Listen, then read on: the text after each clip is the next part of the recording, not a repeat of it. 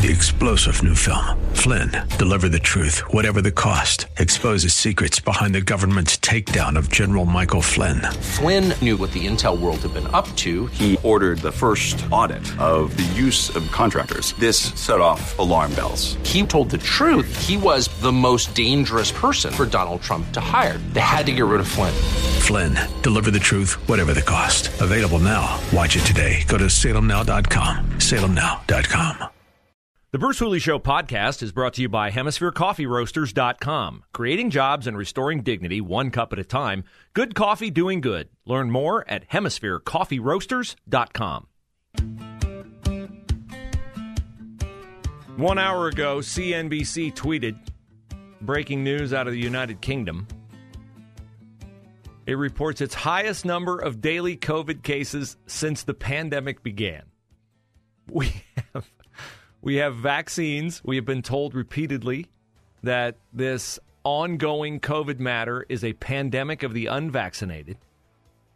We have more COVID cases now in Britain, and pretty much everything in the U.S. has followed the preview that we've gotten from Europe.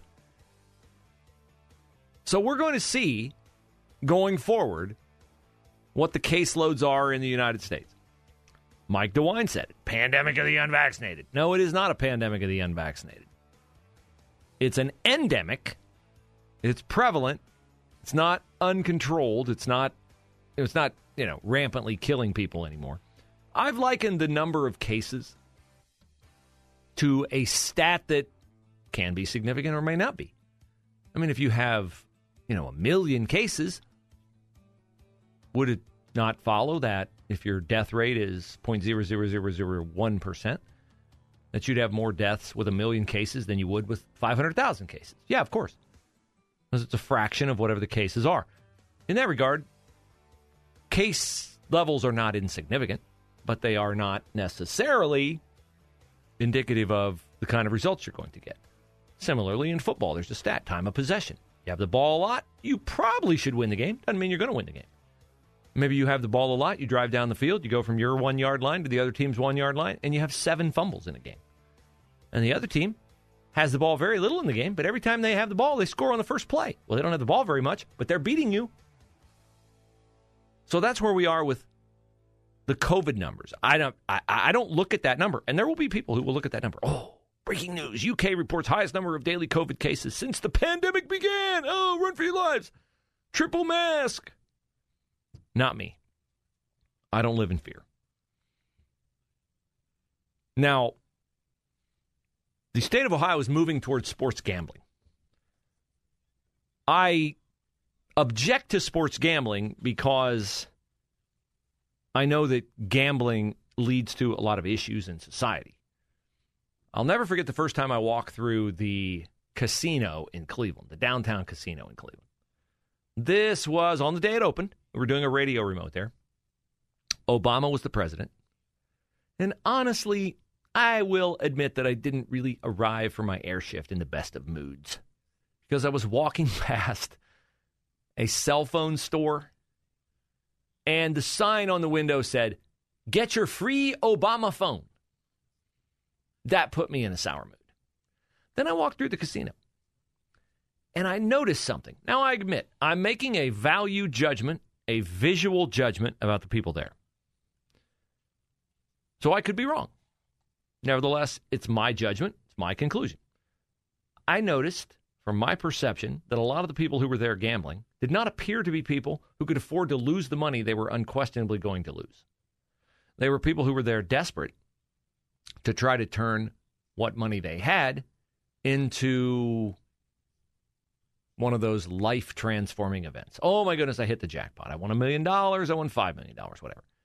The number of times that happens is, of course, very, very rare. The casinos would go out of business instead of tearing themselves down to build bigger casinos. So by definition, a lot of people have to lose for a few people to win, for them to afford to be able to pay a few people to win. So that's my objection to gambling, is that the people who do it are desperate. They're not professionals. They don't have the disposable income to gamble.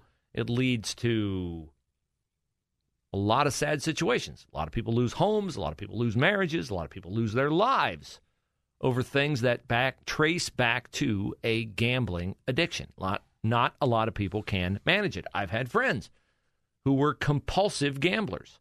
They beat it, thankfully, but they speak about it as if it was one of the worst periods of their life, which I'm sure it was. So I don't want to begin gambling. I won't begin gambling. I think I have more than a general knowledge of teams and games and sports and stuff like that, but I'll confess, in my life, there have been many times, I'll look at a point spread on a game and I'll go, well, that's wrong. That's a gift. If you ever find yourself uttering the phrase, this is a gift line, this is a gift point spread, without fail, you should know that if you think that, you are an overwhelming majority of the time going to be wrong. And you are going to lose the money that you are absolutely positive you are going to multiply. Maybe not once, but on balance, the number of times you think that and the number of times you're right, you're going to be right far less than you are wrong. So the state of Ohio is going to allow the teams in Ohio, the Reds, Bengals, Guardians, Cavs, Blue Jackets, they're going to allow them to buy licenses, in some cases, multiple licenses, to have gambling apps in arena gambling, in stadium gambling, and all those things. And yes, it's going to be like everywhere is Vegas. You're going to be able to gamble on all the silly little things like how many first downs will a team have, and will the first pitch be a strike, and will the Cavs score 100 points or will they not? And you're going to be able to gamble on Buckeye games. Now, let me stop myself in my tracks. I was about to say, I cannot imagine Ohio State ever partnering with a gambling app or a gambling entity. But if there's one thing that Ohio State has proven over the years, it is that if they can put a price on it, and if they can profit from it, then all of their concerns melt away. So it would not surprise me if they have, should the state allow it, the ability to partner with a gambling entity and have gambling in Value City Arena, have gambling in Ohio Stadium. Wouldn't surprise me at all. Because here's the truth. I don't know if it's sad truth, ugly truth. The truth is, Ohio State is not going to like it if people are gambling on their games, its games, and Ohio State is not getting a piece of that. They're not going to like that. You know how I know they're not going to like that? Have you been to an Ohio State sporting event lately? What did you do with your paper ticket to that event? You're going, wait a minute, I don't have a paper ticket. I have to buy my ticket electronically. Yes, that's right. You do have to buy your ticket electronically. Do you know why you have to buy your ticket electronically? I know, nice guess, COVID. No, that's not why.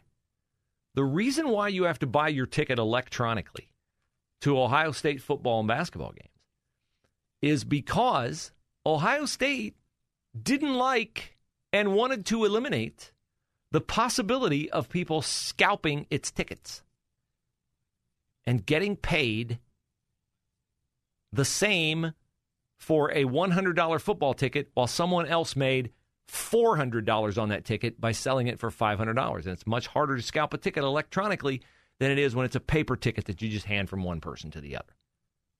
Very, very, very difficult to do that. So that is why you have electronic tickets at Ohio State. That, I think, demonstrates the fact that if there's money to be made, Ohio State wants its share of the money, which is to say, from the Ohio State perspective, all of it, or all of it that it can get its scarlet and gray hands on. But the teams will have these approved gambling apps, and if you're in the stadium, you're not going to be able, they're going to block the other sites in the stadium. You're not going to be able to gamble on those other sites. But what I'm curious about is, will people become more engaged with teams as gambling becomes more a part of the fiber of the experience around the game? Or will it be a thing where The people who are engaged will become more engaged, but the general number of people, the aggregate number of people who are fascinated by, invested in emotionally the teams, will that number go down? I think both things are entirely possible. I think the people who are into it will get deeper into it because of the gambling aspect. But I do think the gambling aspect will drive some people away. It's not a matter of if. It is a matter of when that you will have numerous point-shaving scandals in college sports because of legalized gambling on college sports in states other than Las Vegas. Not a matter of if, matter of when. The kids get all the lectures from all the people and all the warning signs and all that. What are all kids convinced of? Their own invincibility. Their own ability to do something and profit from something that nobody else is going to figure out.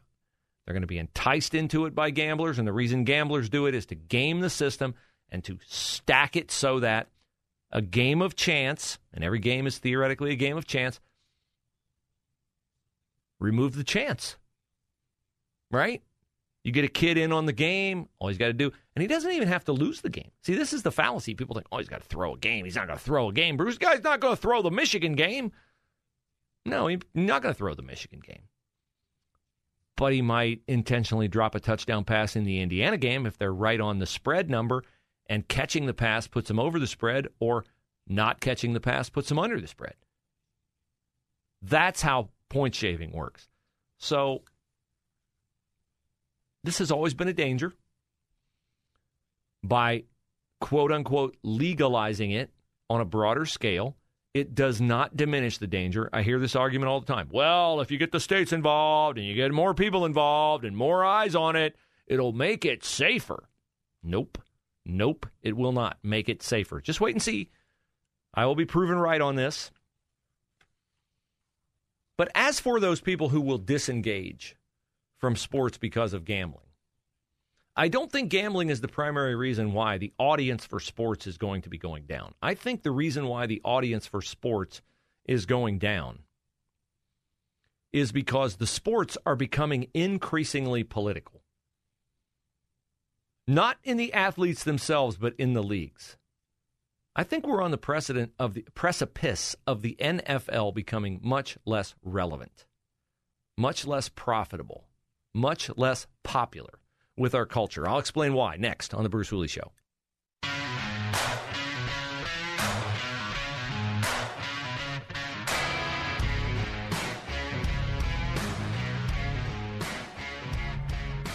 The headline coming out of today's show, top of the show, is that the two young children who were murdered, assassinated in our city a week ago today, 6-year-old girl, 9-year-old boy, were targets of that assassination, not collateral damage related to the 22-year-old man in the front seat. They were all targets of the assassination. This from Columbus Police Detective Terry Kelly. I believe the children very well might have been the targets of this assassination, along with Mr. Wade. That is just despicable. And look, if you're someone who knows something, you got to summon the moral courage to say something about it. The police make it easy for you. They have a Crime Stoppers hotline where they don't trace the calls. They have a website where you can report things anonymously.